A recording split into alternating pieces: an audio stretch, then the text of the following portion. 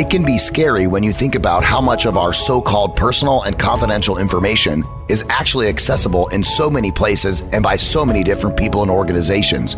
You need to learn what's being done with this information and how to keep yourself secure. Welcome to My Connected Life with Tyler Cohen Wood. When you're in control of your data in cyberspace, you feel all the more secure. Now, here's your host, Tyler Cohen Wood. Welcome to My Connected Life. I'm your host, Tyler Cohen Wood. Which do you think is scarier, losing your smartphone or your wallet? Well, we'll go into that because we're going to talk about mobile device hacking and keeping it private. Did you know that mobile devices now account for more than 60% of digital fraud, from phishing attacks to stolen passwords? And 1 in 36 mobile devices has what's considered a high-risk app installed. So how do we protect our smartphones from being an easy target to hackers and also protect our privacy so that we keep our data in our hands?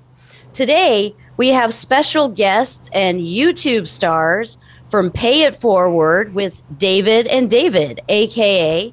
David Payette and David Lynch.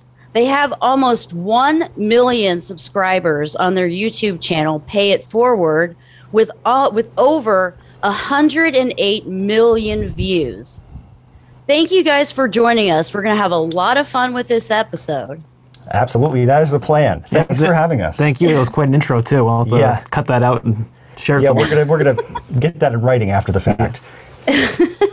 Well, I'm really excited because I'm going to go through my phone as you guys are going through the phone, and I'm going to see just how many of these settings that I have improperly set. And it's interesting. Every time you do an iOS update, we were talking about this just a second ago, iOS 15 just came out. Every time an update happens, some settings that you may have turned off previously get turned back on. Yep. And it just so happens that a lot of those are the settings that can compromise personal privacy. Yeah, I think a lot of people, too, are a bit afraid of going into the settings app and changing a whole bunch of things because they think, oh, this might break my phone. It might stop working the way I want it to, which is really not the case at all. Right. Nothing in the settings app is a permanent thing either. It's really funny that you said that because I just got the new update recently. And that's exactly what I was thinking. Well, do I turn this on? Because if I turn this on, it could change the way that my phone works. And that drives me crazy. So absolutely. I am excited to get into this. Me too. Yeah, me too. Shall we dive into the settings app? Or? Yeah, let's pull up the iPhone. Yeah. We also just want to say we do have some tips for Android users too. We'll get to those in a little bit. But yeah, later on. So today we are using a new camera setup. So if anybody's watching and not just listening, yes. I hope you enjoy. Let's hop over there. All right, here we go. Over the shoulder shot there. How do we look? Looking pretty good. Oh, that looks great. Yeah. Thank you. So open the settings app. We really like to start in privacy. This is kind of where all the big stuff is, privacy. That's where the privacy stuff is. That's where the privacy settings are typically. All the privacy, okay. Yeah. So let's tap on tracking. This is a new iOS 15 feature, allow apps to request a track. This is a setting that Facebook absolutely hates. They took out a full page ad in the New York Times about this. New York Times, yeah, and other newspapers. I think that Facebook definitely does not like this. They've said that this setting is single-handedly going to take down small businesses, which is a load of crap, of course. Yes. But really what it is Facebook is afraid of losing their advertising revenue, which is the main way that they make money. Facebook, or Meta now. Or Meta, I was going to say Meta. Yeah, Meta. And yeah, I think that, it's really not going to affect small businesses. And also there have been some recent news stories about how Facebook targeting, and this is kind of unrelated, there's been internal conversations about how it's only about 40% accurate, even though they kind of bill it as 100% accurate. So really 40% of the ad spend of companies, of small businesses who they're trying to protect, has been kind of going in the toilet. So I don't really know any small business owners around here anyway that are using Facebook advertising effectively. Interesting. All right, let's hop back in there. Allow apps to request a track. So when this switches on, apps can ask if they can track you across multiple apps and other websites. They're going to pop up first thing you see when you open the app, can we track you? Mm-hmm. And I think a lot of people make the mistake, they just want to use their app. So they tap sure, yes, allow, and they just blow right through it, and they don't realize that they've turned on tracking for these apps. So right now I've got this on for the demonstration of this video. I typically just turn the switch at the top of the screen off, but maybe there's an app that you want to... So I don't know who actually is going to want to allow apps to request to track. I don't either. Except for Mark Zuckerberg. Yeah. Well, I mean, you know, right, because tracking is giving information to whoever owns that app, all kinds of information about you, your device, and man, they can put together profiles on people very easily. Mm-hmm. In fact, I think just based on the profiles and the information collected, they may very well know you better than you know you. And that may be true. It makes me think of that story from 2012 where the woman, the pregnant teenager, she got that mailer from Target based on her shopping habits, and then her dad sees the mailer and says, wait a minute, my daughter's not pregnant. So he calls Target customer support, and he's like, stop sending me this stuff. And it's like, oh, actually, my daughter is pregnant. I had no idea. Sir, have you talked to your daughter? Yeah. It was crazy. And it wasn't like she was buying baby stuff. It was just based on what she was buying. The algorithms are that good at what they do. They are. Crazy. Amazon, too. Amazon knows what we're going to buy before we do, so that's how they could do the one-day shipping. Yeah. They just get everything ready for us. They know when we're going to hit the button. It's quite remarkable. I kind of have to admit I sort of like that part because it makes it a lot easier. Oh, me too. Yeah, I'm not giving up Amazon anytime soon. That's for sure. You know, Amazon I'm looking in the privacy settings, and I have one app that is allowed to track, and I'm going to turn it off. It is Vimeo. Yes. Well, what I'd recommend doing here, too, is just that switch at the top of the screen. Just go ahead and turn that off, and then ask apps to stop tracking. So now it's turned off for all of them, and then future apps can't even ask you if you want them to be allowed to track. I said that pretty poorly, but we got the point. You got the point. Got the point across. Yeah. I think it was said very beautifully. Yeah. Me too. I'm a lipless voice here. Yes. So that's kind of the big new iOS 15 setting. There's another new one. So we are beta developers, which means we get to access the software, a little bit ahead of time of everyone else. You're not going to see this in your iPhone right now. But if you scroll down, there's an app. Sorry, you should go back. You might when this comes out in December. That's true. Yeah. If you go back to settings, privacy, and scroll all the way down, there is an app privacy report. So on your phone right now, that's just going to look like nothing. Mm-hmm. But for me, and for anyone running iOS 15.2, you've got all this information about how you're being tracked, which websites are being contacted. And, if I tap on Angry Birds, you think you're just playing a fun little mobile app. Right. But there's a lot of domains being contacted here, a lot of advertising domains, and it's crazy. Yeah, that is really remarkable. I'm just looking over David's shoulder. That's a lot. It really is. It's amazing how much these apps are collecting data, like through analytics providers. So that kind of makes sense. People want to know, okay, how fast is my app? So we're talking about New Relic people might see for app performance. Google Analytics, used by everybody. And then you get into the targeting stuff and the ad stuff. And what I've seen is that most of these sources are actually for advertising and tracking. And so all these ad companies are kind of in cahoots with Facebook and Google at the top of the food chain. And then they all kind of share this tracking data. So your data might be going to 20 different places. We've known about this for websites for a very long time. It's really not that hard to find that piece. And we can show you a cool resource for that in just a second. But now we're going to see it for apps. And I think people are going to be kind of blown away by how much their data is getting sent around the internet every time they scroll in Facebook. Exactly. And exactly what data, because there's a way to determine based on what you don't say and what you don't like, what your political leanings are, your hobbies, who your best friends are, where you are at any given time, who you're with, what you're likely to have for dinner Saturday night. I mean, it's just insane. Yeah. I mean, they have teams and rooms full of very smart people whose job it is to profile us, because there was that The Social Network documentary on Netflix recently, and I liked one quote from it. It said, if you don't know what the product is, you're the product. We are the product for Facebook, and Facebook is selling us. Yes. So Facebook is one of those I mean, what you just mentioned about what they're measuring, I think a lot of people think that Facebook is only measuring likes, is only measuring shares. But that's not the case at all. Facebook is measuring everything. It's measuring how long you're looking at a post, whether you clicked on a post, which ones you scroll past. It's all that passive data, all those observations that it's making. Yes. Because I think people can look at it as if Facebook is a person who's always looking over your shoulder. They're just that person and so everything you do, if you're looking over somebody's shoulder, looking at what they're doing on their phone, you can learn some stuff about them. And these Facebook algorithms are just as smart as a smart person doing that. So don't think that there isn't anybody watching. There is. Yeah, there is. And it's also information like EXIF data, which is metadata about the camera that took the picture, including the exact geographic location of where that was taken. I mean, the amount of information, the device that you're using, where you are at any given time, it's really quite astounding. Yes, and whenever a company steps in to block this type of tracking, because like at first it's always just a free, what do they call it, like open season for when this technology comes out, they just give away all the data.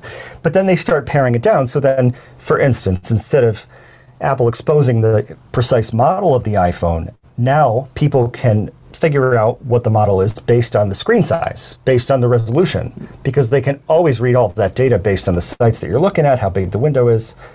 Same deal with apps. There's just so much data. And I think my favorite example of a way that Facebook can really take advantage of somebody and track them, in spite of their best wishes, is the accelerometer on the phone. So the phone has an accelerometer built in, which measures vibrations and vibrations and motion, and it's incredibly precise. So all this data as you're using Facebook is going to Facebook. It doesn't matter if you have GPS off, everything off. The accelerometer is not a protected sensor on the iPhone. So any app can access it all the time. So Facebook is paying attention to this, and Facebook wants to know where you're going. Well, somebody else with GPS that has Facebook that does have it turned on is sitting next to you on the bus. And you're both in the same bus. So Facebook can say, okay, this person's accelerometer data is exactly the same as this person's accelerometer data. And I know that they're both in the same geographical location based on their friends and stuff. So we can just match that up. We know that they're on the same bus. We know where they're going. Wow. It really is. It's pretty amazing. I mean, if you're in a car with somebody and one person has this GPS turned on, Facebook knows where you are. I think that's going to be a new setting in an upcoming iOS update where we're actually going to have some control over who can access our accelerometer data. I think it's kind of crazy that it's gone on this long and we've had no control over who can use it. Yep. I certainly hope so. Is that I know before COVID, Uber had taken out a patent to calibrate the phone, and based on how you type and how you walk, use that to determine if you're intoxicated or not. Or if you're always intoxicated, I guess it would tell when you're not intoxicated. I don't know what the status of that is, but I'm assuming that's kind of how they're doing it. But it's amazing just how much information is in these phones. It's crazy. Sure. Yeah, I mean, you can even think of, exactly what you just said. So there's another thing they can measure is tapping on the screen. Every tap is an event in programming, and every tap can be measured. And if taps are erratic, or if they're able to establish a pattern of your typing based on what happens during the day, and then a pattern of your typing after you come out of the club at night, it'd be very easy for a developer to build some algorithm to track whether or not you've had a few drinks. Or absolutely. Or, even if someone else is using your phone, because people have a vocabulary of about 12 to 15,000 words. So if suddenly you're using different words, or if you're using, when I text, I don't use punctuation. I put everything in abbreviations. But, someone like my husband, he always uses perfect punctuation. So if someone else were to be looking at, what was being typed, they would know that that's probably not me, or at least I'm sure there are algorithms that could pretty well make that assumption. Yeah, and there are. Amazon has algorithms for that. So let's look at some more of these settings.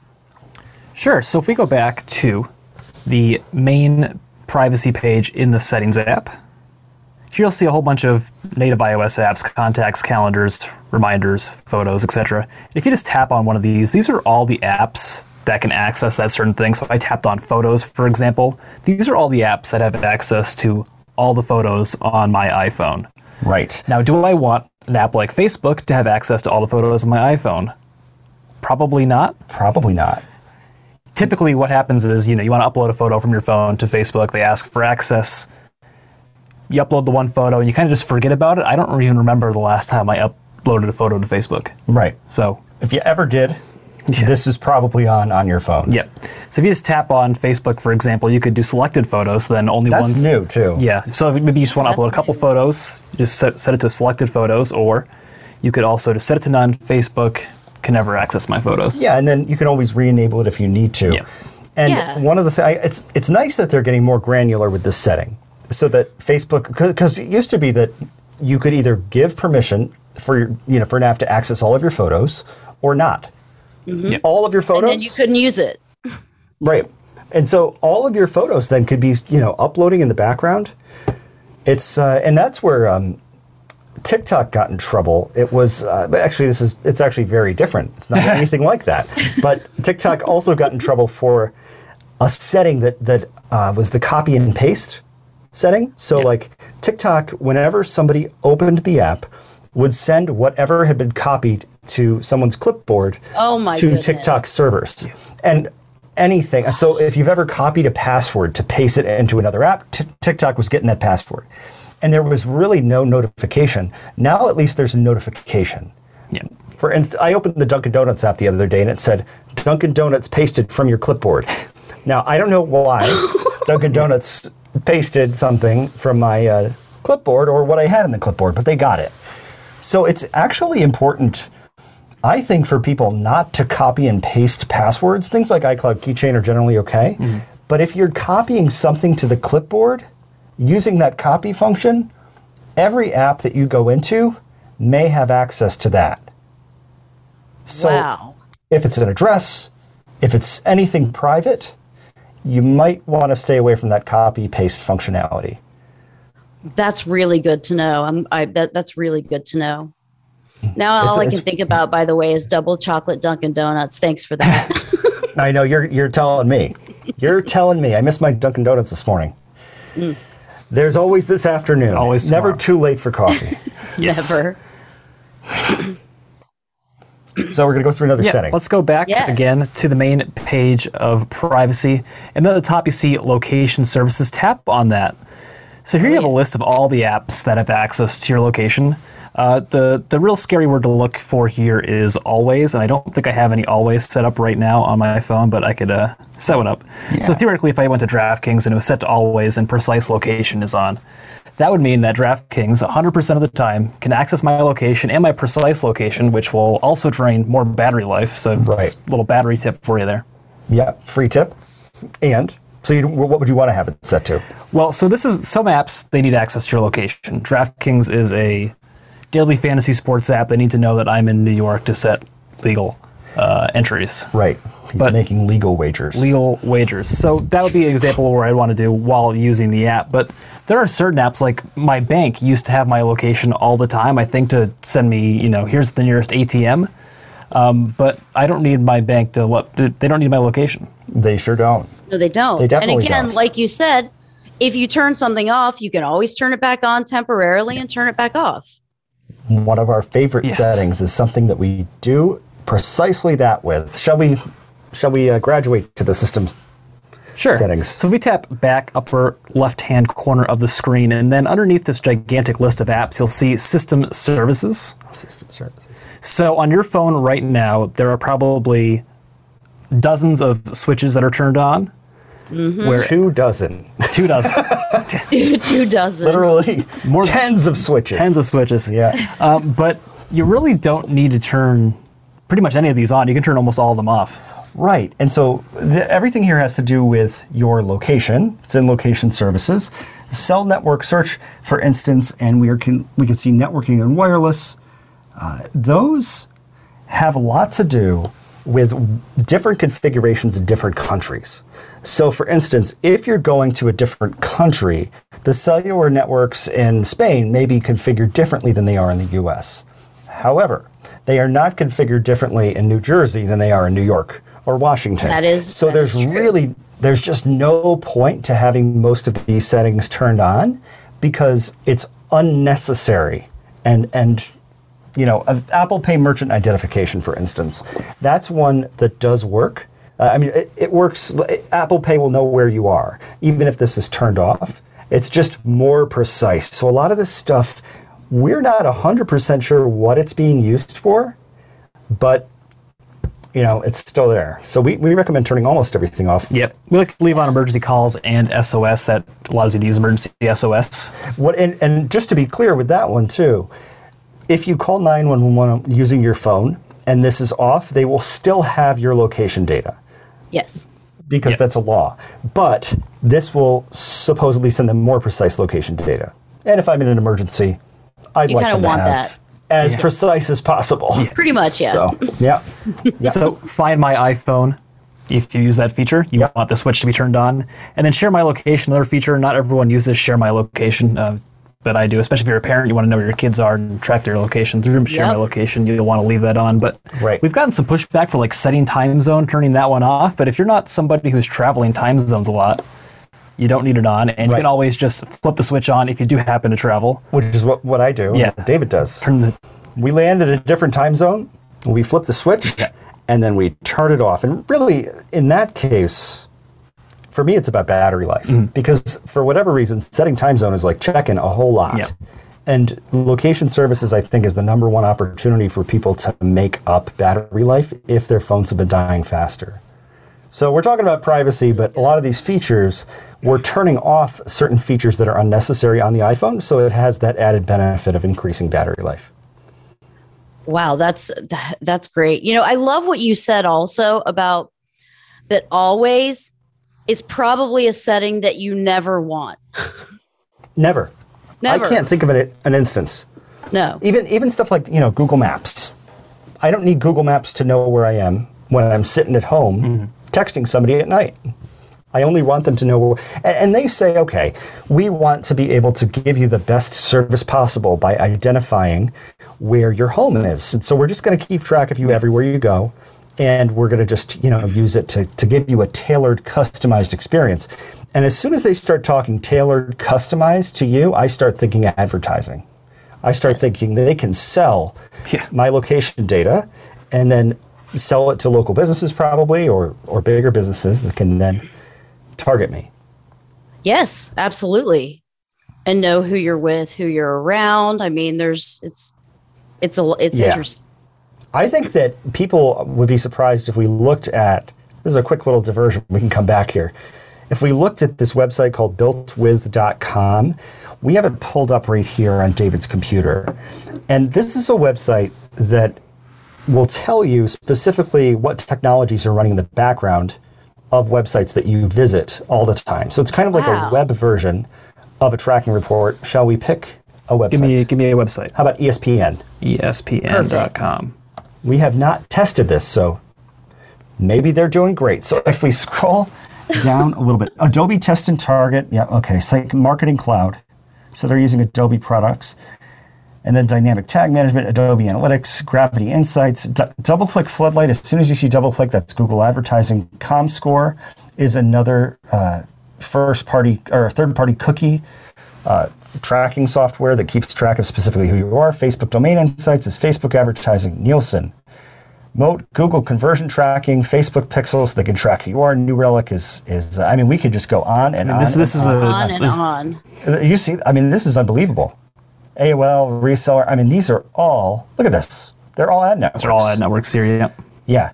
So you load one web page and all of your data just went to all of these places. Right. It's just remarkable how much, because advertisers, of course, website owners, they want to make as much money as possible, and that makes sense. But at the same time, this is why websites are slowing down. For the record, you're on your phone and a website that used to load quickly isn't loading. Well, maybe it's because there's 100 different things that are happening in the background, and they're just selling you. Wow. I heard a statistic. I just couldn't believe this, where of all of the data collected, only 20 or 30% of it is even being used. So that means there's just these pools of data that's just being collected that companies don't even know what to do with because there's just so much data. I believe the term is data paradox. We're kind of one of those companies. So as much as we're pointing this out, we run websites that get millions of viewers every month, payitforward.com, iPhone Help, upphone.com, cell phone comparison stuff. Yes. And we have Google Analytics set up. And so we're tracking. We can't track specifically where people are, but we can by zip code. That's how Google Analytics works. Free tool. Every website runs it. Yep. We also run something called Quantcast. This is not data that we ever take the time to look at because we're kind of too small of a team to be able to look this closely at something. We're like more broad strokes right now in our development. But Quantcast can show you specifically what the people on your website are interested in based on their behavior across other websites. And this is a free tool. So we can tell that our people are more interested in Volkswagens than they are in BMWs and political leanings. And we can tell this at a macro level because all these tools that website owners can use are available for free sort of in the macro level. But then as soon as you want to start seeing specifically what individuals like, then you're paying $50,000 a month for Google Analytics 360. So yeah, it has to, I mean, these are just things that we kind of have as a matter of course, but speaking to your point about these giant data lakes, we certainly have one, but we don't do anything with it. It's just something that, but, God knows if Google is. Because Google is probably also tracking the people on our website. It's just as a small business, as a website owner, we have to make money, and it's part of the game. Can't make money without it. Yeah, so you have to utilize the tools, and the tools are being utilized when you go to a site, but you have to accept some sort of giving up privacy to be able to use those sites. But, making some of these changes on your smartphone or even on your computer help protect you just a little bit more and help you to be less of a target. Because even if you're using browsers that that are incognito, there's still ways of determining who you are, such as OS fingerprinting or even browser fingerprinting, where you have specific configurations set up on your browser that is a determination that is you is pretty easily made because that configuration is specific to you. Yes, and there are certain, like privacy.net has a analyzer that people can run to see specifically all this data that the companies can use, that can see about you every time you visit a website on any device. And it's pretty amazing. And then all it takes is some smart people to figure out these correlations between, this every iPhone 11 user has this screen size and they're running this version of Safari. And so then we can put them all into a bucket. Yep. And I think that a lot of the things that we're talking about here, there's always going to be some level of knowing who's on a website. Because it's kind of, whenever somebody goes to a website, it's like they're visiting the post, or they're getting mail, like from the post office. So like you send a request to a server, and then the server has to know where to send it back to. So it has to be able to route it back to you, to your computer. And that involves addresses. You could use VPNs to put a middleman in there and obscure all of that. And I think that you probably know a lot more about this than I do with your background, don't you? Well, yeah, I have an interesting DoD spooky intelligence background. Yeah. But, there are plugins. I know that Chrome has a plugin that will change what your browser looks like. So every time it appears as if you're someone new or something else. That's smart. Very smart. Maybe we should drop a link to that in your podcast. Yeah, that's a great idea. Yeah, I like to. Sometimes we try to drop a link. It's very helpful. We'll also drop a link to the builtwith.com thing if we can. Yep. Not to take over your link section, but there's some cool little fun resources that can really be kind of eye-opening. I just imagine somebody's looking over my shoulder as I'm surfing the web. And I like that. I like that analogy a lot. And now we've also got software like Hotjar, which is a tool that website owners can use to specifically see where you're moving your mouse and what you're clicking on and how long and Microsoft Clarity is a new one that just came out. They're essentially, destroying Hotjar by offering all of their premium services for free. So regardless of that, they have a section when you start to look at it called Rage Clicks, where you can measure specifically who's frustrated on your website algorithmically by if they're clicking over and over again in a specific place. So these companies have figured out if your mood based on your scrolling, based on your clicking. That's pretty amazing. Yeah. I mean, it blew my mind when I saw that. Yes. I mean, I'm shocked. I'm usually not at a loss for words, but I'm kind of at a loss for words. Well, me too. But that's just because I get sidetracked a lot. I'm always thinking of all these different things. That's why I have David L. He stays right on track. Yeah. Focused. You want to look at some more settings on the phone? Let's talk about significant locations. That's right below your system services. So if you're still there, significant locations, these used to be called frequent locations. And then I think Apple had an internal meeting and said, hey, that sounds really creepy. That sounds creepy. Let's change it to significant. You got a Face ID in there. I just turned it on for the purposes of this video. I always leave this off. I get really uncomfortable when I see a list of all the places I've been recently. Yeah, it's kind of weird. And I wanted to ask you this specifically. Apple says that significant locations are end-to-end encrypted and cannot be read by Apple. Should that just totally disarm an average consumer, or is there still something people should be worried about there? Well, I never say that something is 100% anything because there's always a way. And I mean, that way could simply be, you're walking by a coffee shop and you have your settings on your phone to always auto-join any unsecured Wi-Fi or auto-join any hotspots. You end up in a situation where someone's running an insecure, a malicious gateway, and they can now root your phone. They can update it or do whatever they want, and now they have access to your phone. Mm-hmm. And shall we talk about, want to head over to Wi-Fi settings and talk about that? Yeah, sure. So just turn off that significant location switch at the top of the screen is what we recommend doing. If we go back to the very main page of settings all the way, up at the top you'll see Wi-Fi. So we get a couple of things here. Ask to join networks. No networks will be joined automatically. If no networks are available, you'll be asked before joining a new network. If you tap on that, you can set this to off or notify. If you really just don't want to be joining those free public Wi-Fi networks automatically, I would just switch that to off and just eliminate the possibility of it even happening by accident. Yeah, I think that's definitely the right move.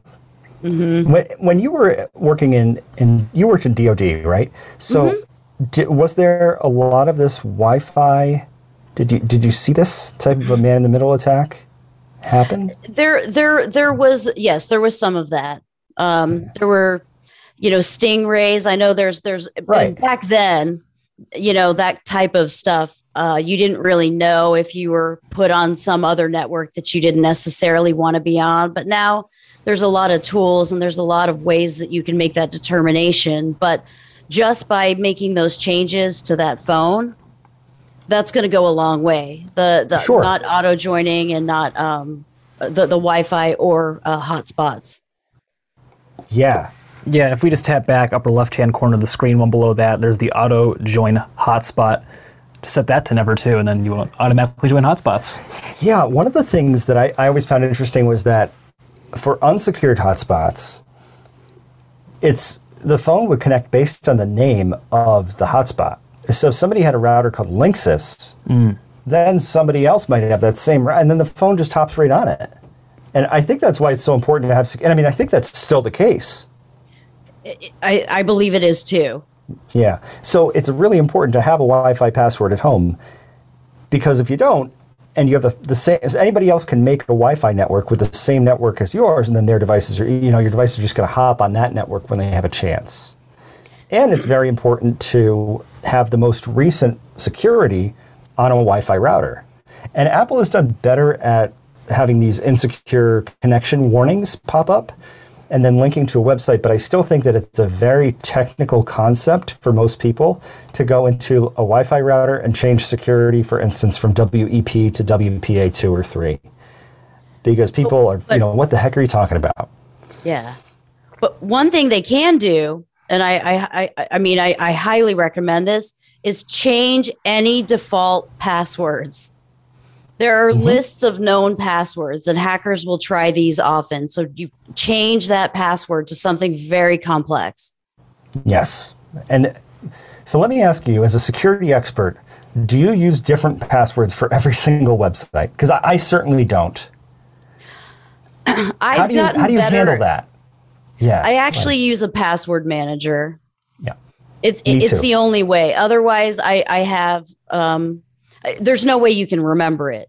I mean, I try using tricks sometimes. Like I think of a phrase that, no one would know. Like, I don't know. I love chickens. I think they're cute. And you just take like the first letter, you put in some letters and you use that phrase. But after a while, I mean, we all have so many accounts and so many passwords that it's really hard to remember that. And, now with multi-factor authentication on pretty much any site that you go to, that's another option that you should pretty much always use. And that's where you use different methods of authentication, like a password, something maybe your face, or a fingerprint, something you are, or, something you have, like a token. And that's what happens when you go to your social media sites and you use the multi-factor authentication. They send a code to your phone. You copy it from your clipboard, which we don't do. We're never going to do anymore. We just learned that. I'm going to still do that, I think, though. I'm not typing in those codes anymore manually. I just figured out that I could copy it from the clipboard on my phone and just paste it on my computer. I'm going to ride that out for a while. Oh my gosh. Well, I was listening to your podcast the other day with the guys from talking about the dark web, and they were talking about two-factor authentication. And I thought to myself, I can count on one hand the number of people that I know who have two-factor authentication set up on their iPhone or Android. People just don't do it. And I think part of it is because it's kind of buried in the settings app. But it's really easy to turn on. It can go a long way to helping. It is for Apple stuff, but it's also really confusing for certain people. And then there's different types of two-factor authentication, right? So there's the text message kind, which to me doesn't seem very secure at all. Somebody could just run off with your phone and SIM swapping attacks SIM swap. I never even thought of that. That's a really good idea. It's a great idea. This whole thing. I never thought about that. Yeah. That's a great idea. Jeez. So anyway, let me get my notebook out. Start thinking. How else can I hack into my friends' phones, Tyler? That's good. Yeah. We'll talk after. Okay, perfect. That's perfect, because I got some people. I just, that's an amazing, So you must know all the tricks. What were we talking about? Two-factor. Two-factor. So two-factor, I don't think the text messaging is a good idea because of the SIM swapping. And it sounds like the worst video game ever, like The Sims, and you're swapping. Oh, gotcha. It's great. Yeah. Okay. So, I don't think that is very secure. So then we've got all of these other authenticator apps. Like I use one called Authy, which is AUTHY, and I have maybe 10 different websites in it where I have to type in a 6-digit code or whatever. And it's kind of a pain in the butt. But I'd rather have that on. I think that is the most concerning piece of running the business that we run, is for me, something getting hacked. Yes. It is the number one concern, because if, the amount of, even with backups, for instance, with YouTube, they're not very good at letting you make a backup at all. If you delete a video, you delete the video, period. I'm sure that there are ways, that they make exceptions in certain cases, but the amount of damage somebody can do by just getting access and changing a few things is remarkable. I mean, we have backups of websites and stuff, but still it would be a massive undertaking to figure out when it happened and roll it all back and wipe everything. Yeah.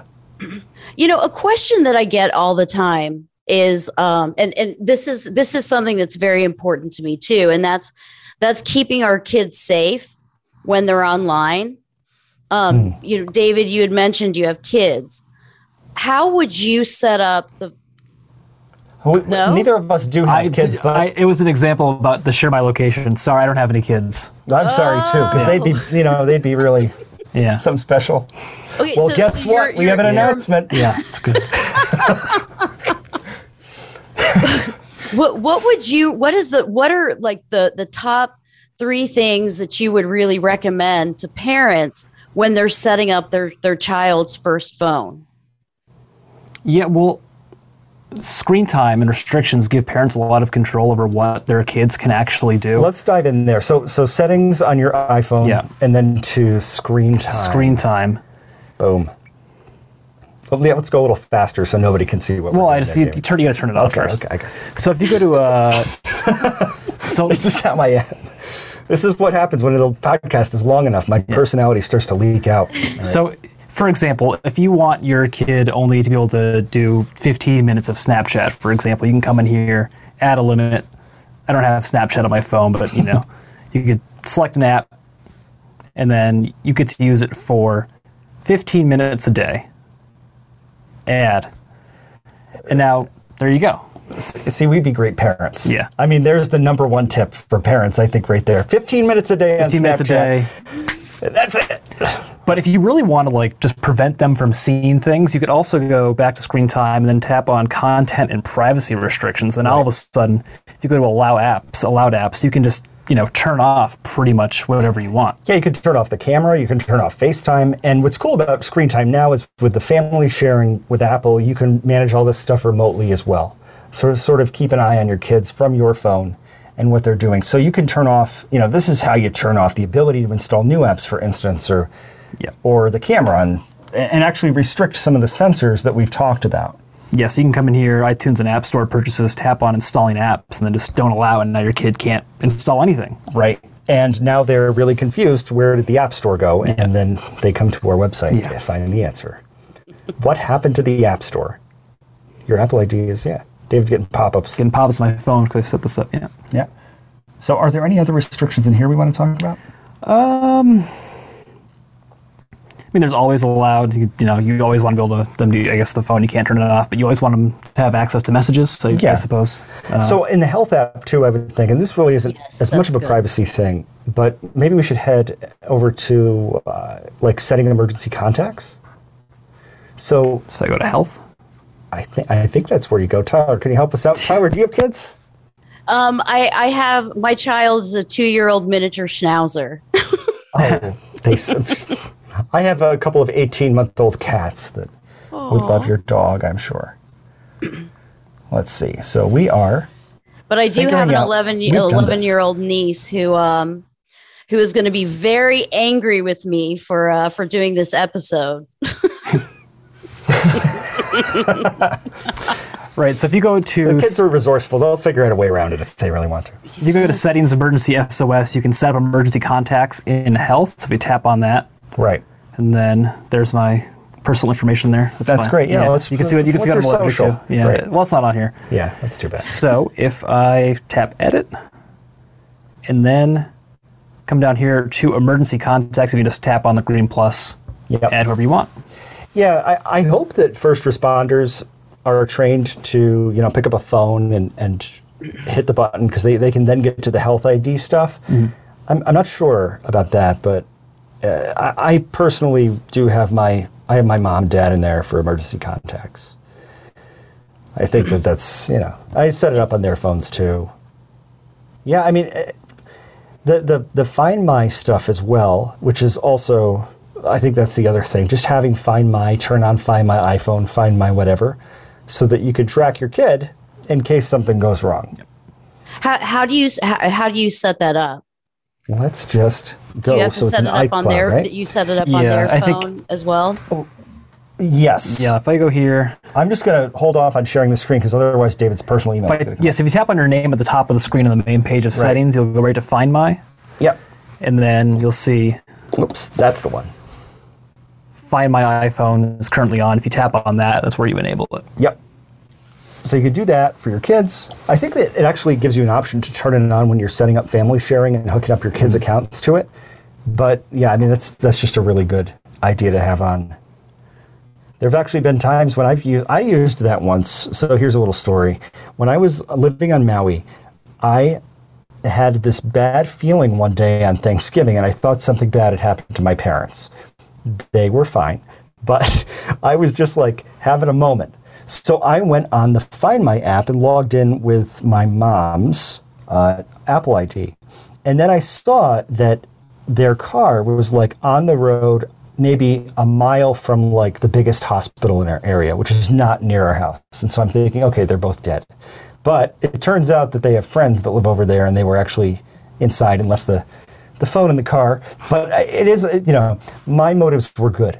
But yes, at the same time, that kind of thing, as long as if somebody has access to your Apple ID, they can go to iCloud.com/find and start to find your devices and then find you.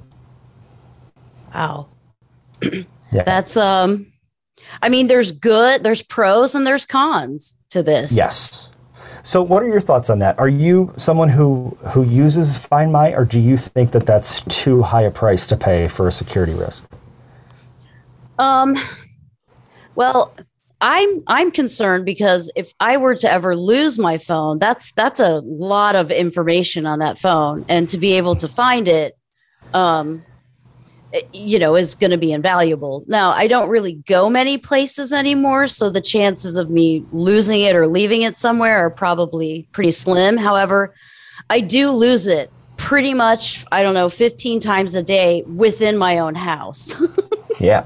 Oh, and isn't it great to be able to ping it and find it? I mean, I use that more often for finding it in the couch than anything else. Actually, I use Alexa to just call my phone, or I ask the husband, Matt, call my phone. That's perfect. Yeah. Yeah. The Find My stuff too is cool because you can erase your phone remotely, or you could set it up with a passcode so that if they enter the passcode wrong 10 times, then it just erases itself, I believe, which is one of those settings that can be enabled. So they are very secure, but to your point about, is it as dangerous as stealing your wallet that you talked about in the beginning of the show?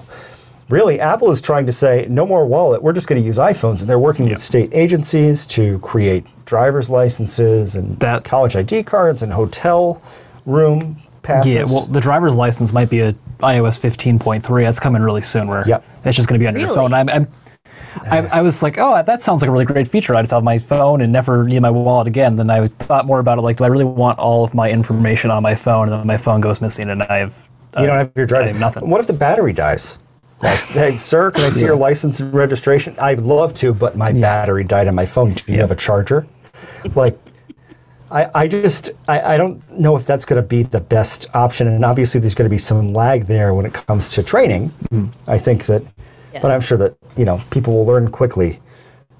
Maybe it presents an opportunity for some fraud. I don't know. It's interesting. It could be. I mean, I personally believe, and we're getting to the bottom of the hour, but I personally think that the wallet. Sorry, I totally forgot what I was going to say. That's all right. The way you said it was beautiful. All these things are just running through my mind about the phone. That's what. This is what happens to me. At the end of the day, I can hardly put two words together. The last thing I want is to look at another piece of technology at the end of the day. My friends come up to me, they're asking me questions about all this technology. What should I get for this? I'm like, the last thing I want to do, but being the magnanimous fellow I am. Well, I got a text at 7:30 yesterday asking for iPhone help. Did you? Yeah, I did, yeah. It was the ring silent switch. It was set to silent instead of ring. So. It's great when the help questions from friends and family are easy like that. Yeah. My dad, every year they go to, here's a security thing. Every year my parents go to Cape Cod. And every year my dad calls me because his iPad won't download his Gmail. Because Google has a thing that realizes, he's at a different location than he usually is. It's probably a fake thing. And then I have to send him a link to the display CAPTCHA unlock page for Google. And then he does it and it works. Is there any way, in your opinion, for me to get my dad to remember that in the future as a professional? Tattoo it on his hand? Yeah. Well, I don't know where they're going to find, space for that with all of his other passwords. You could get a bracelet. Yeah. And Put it on them like that. Yep. Yep. Message. Take the Post-it note off your iPad, Dad. It's not security. That's not a good password manager. Yes. Yes. So as we leave, are there? So what would you say are the top 3 most important places to go on your phone and just spend some time in the settings area? Definitely settings, privacy, tracking, I think is right. Let's actually show people real quick, just so sometimes we speak a little faster than people. Yeah. So settings app, privacy, tracking. I think really for pretty much everyone to just turn off that switch at the top of the screen. Yep. I'll save you a headache. Yeah. They won't be able to track you. Okay. Settings, privacy, system services. Yep. So if you go settings, privacy, location services, and then scroll down here. System services, we touched on that earlier, and pretty much just turn off everything except for emergency calls and SOS and Find My iPhone. Right. And then I would say, I mean, most people, if there's anything that there's, kind of sensitive about on their phone, it's going to be photos. So let's just go to photos under settings, privacy, photos, and just make sure that the apps that have access to your photos are apps that you truly, truly trust. And maybe head into some of these. And what's the option called now? Like selected photos? So there is the option for selected photos where you choose. There's all photos, all access, free for all. So and maybe none. change the ones that you don't use often to selected photos, just so that the next time you open it, it doesn't have access to all of your photos. Sure. And we're going to add that to our next privacy video. Yeah. And there's one more I would add too. It's with web browsers. By default, they can track you across multiple websites. If I go back to the main page of the settings app, and I scroll down to Safari, for example, there's a feature called Prevent Cross-Site Tracking. You want to turn that on because you don't want advertisers, companies, to be tracking you across multiple websites as you're just browsing the web on your iPhone. Right. So if I'm on the CNN.com or Fox.com or whatever, I'm not going to see ads for toasters because I was looking at them on the KitchenAid website. Yeah. So it's one of those things that I don't like that everybody knows so much about me. So these are ways for people to not sacrifice functionality of their phone, but also just really protect their privacy a little bit more. And I think those are the types of baby steps that can really, lead to a more secure lifestyle. I think I'm going to have you guys on again so we can go through the Android. Yeah. Oh yeah, we didn't even talk about install unknown apps. If we want to poke fun at an operating system, we should definitely talk about Android in terms of privacy.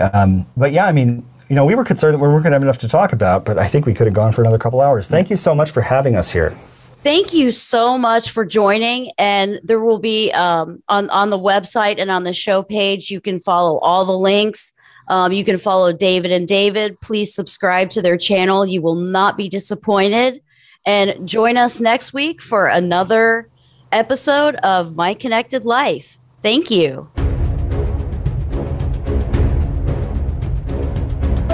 Thank you for tuning in this week to My Connected Life. We have much more for you next Wednesday morning at 11 a.m. Eastern Time, 8 a.m. Pacific on the Voice America Variety Channel. Until our next show, be careful with your data and your life.